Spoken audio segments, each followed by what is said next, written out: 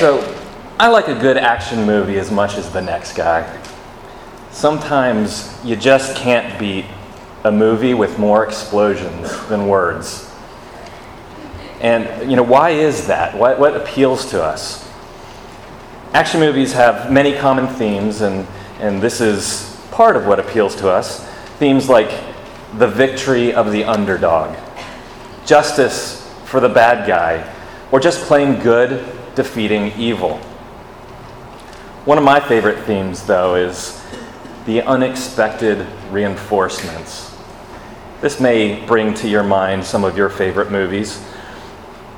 This unexpected reinforcements is when a hero is surrounded by the enemy, about to lose the battle, and then off in the distance, the reinforcements appear out of nowhere and save the day. It's a surefire way to send a chill right up your spine. Oftentimes in our lives, we feel like our enemies are closing in on us. Maybe it's our boss or a competitor or a neighbor, or maybe it's stress or the fear of failure or temptation to sin. We feel the pressure of the attack, and we're looking for those reinforcements, waiting for them to arrive and save the day. So this evening, we're going to consider a passage from Revelation that is set in the midst of the ultimate threat of destruction, God's judgment in the final days. But we see that God provides protection in the form of a Savior who seals those who are threatened and protects them from this judgment. Unlike action movies, though, this is not just a protection against a single threat. It is against all enemies. It is not a temporary salvation. It's eternal. It's not uncertain or unexpected. It is promised and absolute, and it is not a fictional account. It is real. So if action movies give you chills, this passage should even more. The verses we'll be looking at are found in Revelation chapter 7. In the Bibles around you, you can find this on page 1031. Let's turn there now and look at chapter 7, verses 1 through 8. We'll be focusing on verses 4 through 8, but I'm going to start reading at verse 1 to provide some important context that we'll also be considering. Revelation chapter 7, verses 1 through 8. After this, I saw 4 angels standing at the 4 corners of the earth, holding back the 4 winds of the earth, that no wind might blow on earth or sea or against any tree. Then I saw another angel ascending from the rising of the sun, with the seal of the living God. And he called out with a loud voice to the 4 angels who had been given power to harm earth and sea, saying, "Do not harm the earth or the sea or the trees until we have sealed the servants of our God on their foreheads." And I heard the number of the sealed, 144,000, sealed from every tribe of the sons of Israel. 12,000 from the tribe of Judah were sealed, 12,000 from the tribe of Reuben, 12,000 from the tribe of Gad, 12,000 from the tribe of Asher, 12,000 from the tribe of Naphtali, 12,000 from the tribe of Manasseh, 12,000 from the tribe of Simeon, 12,000 from the tribe of Levi, 12,000 from the tribe of Issachar, 12,000 from the tribe of Zebulun, 12,000 from the tribe of Joseph, 12,000 from the tribe of Benjamin were sealed. So before we begin studying this passage, let's take a step back and quickly look at where we are in the book of Revelation. There's a lot that happens in this book, but for now it's important to just understand the general context to see where we are. The core of the book of Revelation is comprised of 4 groups of 7 messages or visions. 7 letters to churches, 7 seals on a scroll, 7 trumpets, and 7 bowls of wrath. Chapter 7, what we're studying here, falls within the 7 seals on a scroll. So if we back up a bit, in chapters 4 and 5, John records a vision of the Lamb who is slain, or Jesus, given a scroll that contains an account of the coming judgments of the end times. The scroll is sealed with 7 seals, and the opening of each seal describes in more detail elements of the coming judgment and destruction. Chapter 6 ends with the opening of the 6th seal, where John sees extreme destruction unleashed on the earth, including the stars and sky falling to the earth. Now, as you can see, the general setting we're in is one of God's judgment and just destruction. One important thing to understand about the book of Revelation is that it's not strictly chronological. John often presents a vision and then steps back and looks at events again at a different perspective. And in chapter 7, that is what is going on here. John is looking at the coming judgment from the perspective of Christians and his church. So in verses 1 through 3 of chapter 7, right before the passage we are studying, we see 4 angels standing at the 4 corners of the earth, holding back the 4 winds of the earth. These are winds of destruction. And describing them as coming from the 4 corners of the earth signifies complete coverage. Verses 1 and 2 portray the completeness of the pending judgment and destruction. With such complete destruction and far-reaching judgment, we're left to ask, is there any escape? Coming out of chapter 6, where the world experiences massive destruction and judgment, there doesn't seem to be. This is the moment of utter despair in the face of defeat, a moment that calls out for a savior that many action movies tap into. But make no mistake, this despair is a very real feeling that many experience even today. The physical, emotional, and spiritual attacks that we feel today may be a shadow of what John is describing in the end times, but the desire for a Savior is the same. And then, just when the 4 winds of destruction are right around the corner, we see an angel from the east arise to hold back the pending destruction. The angel from the east commands the forces of destruction and judgment to hold fast until the servants of God have been sealed. And this leads us to the verses that we are studying this evening. The description of those who are sealed. Let's read verse 4 again. And I heard the number of the sealed, 144,000, sealed from every tribe and the sons of Israel. On this verse, as well as the list of tribes that follows, we'll consider 4 questions. First, what does it mean to be sealed? Second, who is doing the sealing? Third, who are those who are sealed? And fourth, why is this important for us today? So first, what does it mean to be sealed? Elsewhere in the Bible, we see that a seal is primarily used in 3 ways. A seal protects, identifies, and certifies. In Matthew chapter 7, we see the concept of a seal protecting something from tampering. There, we see the guards at Jesus' tomb place a seal on the stone, closing it off and securing it.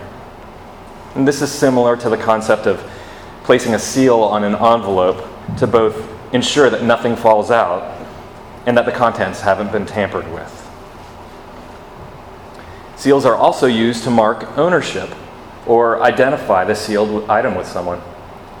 In Song of Solomon, chapter 8, we read the bride say to her beloved, "Set me as a seal upon your heart, as a seal upon your arm." She wants her beloved to identify his heart and actions with her. And finally, seals certify something as authentic. We see this in Esther chapter 3, where King Xerxes seals his decrees with his signet ring. So in verse 4 of what we're studying this evening, those who are sealed are protected from judgment, identified with the sealer, and certified as authentic. Keep these three items in mind and we'll return to them. But this leads to our second question: who is doing the sealing? The answer to that question is made clear in chapter 14 of Revelation. There, John sees this same group that is identified as sealed here, standing on Mount Zion in the presence of Jesus, the Lamb. That group had his name and his Father's name written on their foreheads, Jesus' name and God's name written on their foreheads. So we see clearly that we are looking at a group in chapter 7 who are sealed by Jesus and the Father. They are perfectly and permanently protected by Christ. They are identified with Christ, and they are marked as authentic and truly saved by Christ. Moving on to our third question: who are those who are sealed? Now, as with many passages in Revelation, there's been a healthy debate over a number of years as to the identity of the 144,000. Some take the number to be a literal group of individuals arising out of Israel. However, there are several stronger arguments that John is writing about the complete church of believers. For this, it's helpful to compare this list of tribes that we're studying tonight against the lists that we see in the Old Testament, such as the census we studied this morning in Numbers chapter 1. When we compare it, the first thing we notice is that Jacob's firstborn Reuben is not listed first like he is in Numbers and other lists. Instead, Judah is listed first. The tribe of Judah takes prominence here because Jesus comes from the line of Judah. God's eternal order of believers is led not by the firstborn of man, but by the Lion of Judah, Jesus Christ. The second thing we notice about this list is that the tribe of Dan is missing. In Judges and 1 Kings, we see the tribe of Dan leading the northern kingdom into idolatry.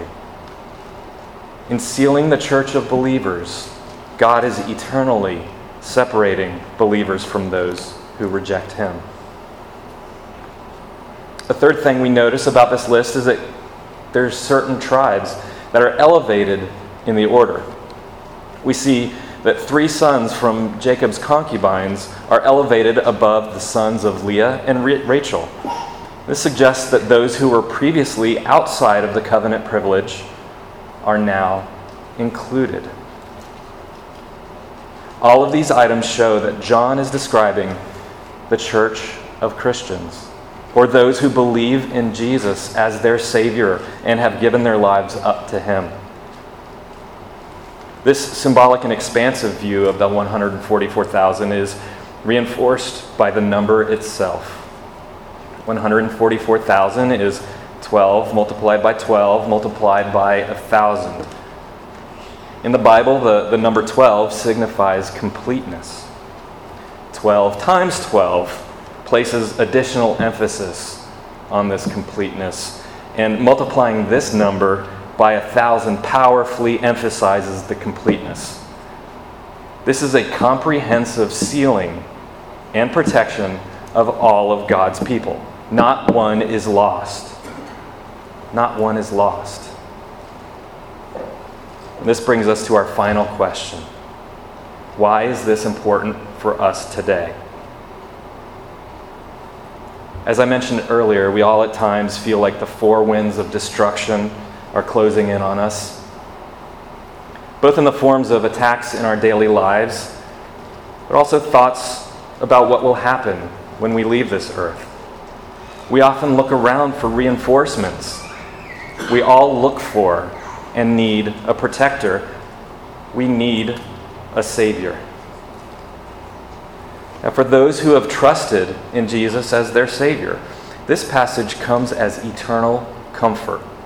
God certainly protects us in many ways in this life, including uncountable ways that we don't even see. In this world, however, Christians still suffer. But this passage shows that Christ seals those who believe in him and trust in him and protects them from the judgment that will lead those who are not sealed to eternal punishment. All of God's people are identified with Christ through this seal. All of God's people are authenticated as truly saved. All of God's people are promised this seal of protection.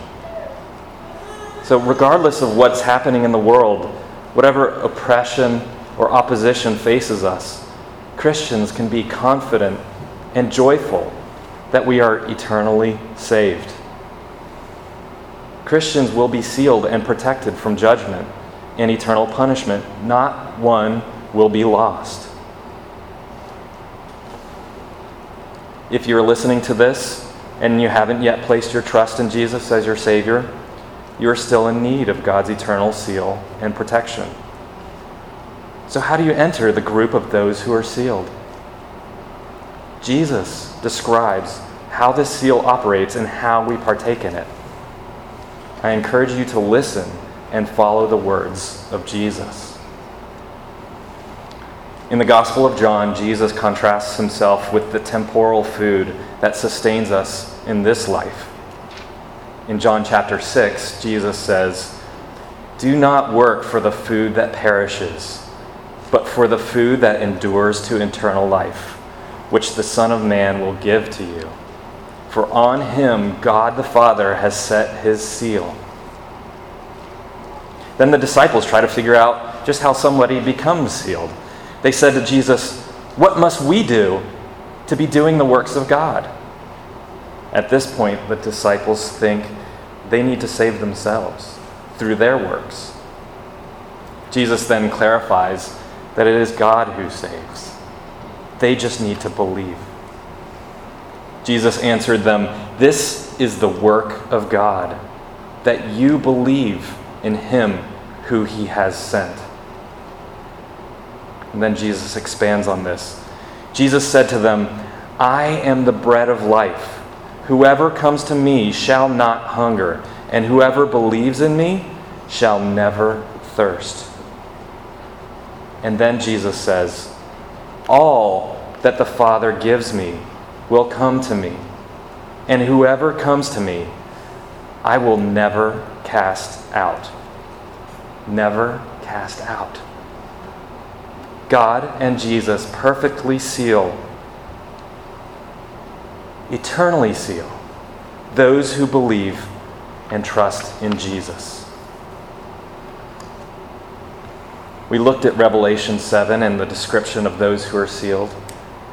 Let's remember tonight that God has promised to seal and protect those who turn from their sin and trust in Jesus. And he has promised that not one will be cast out. Christian, take comfort in this eternal protection and rejoice in this perfect promise. As we take the Lord's Supper together in a few moments, we are expressing our faith in Jesus Christ as the one who saves and seals us. Those who are still searching for everlasting protection and comfort, your guaranteed protector, Jesus, is awaiting you. Believe and trust in him. Let's pray.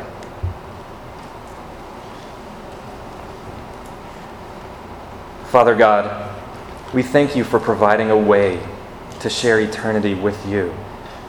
Thank you for sending your Son Jesus to this world to live a perfect and sinless life, to die on the cross for the sins of those who trust in him, and to come to life again, defeating sin and death.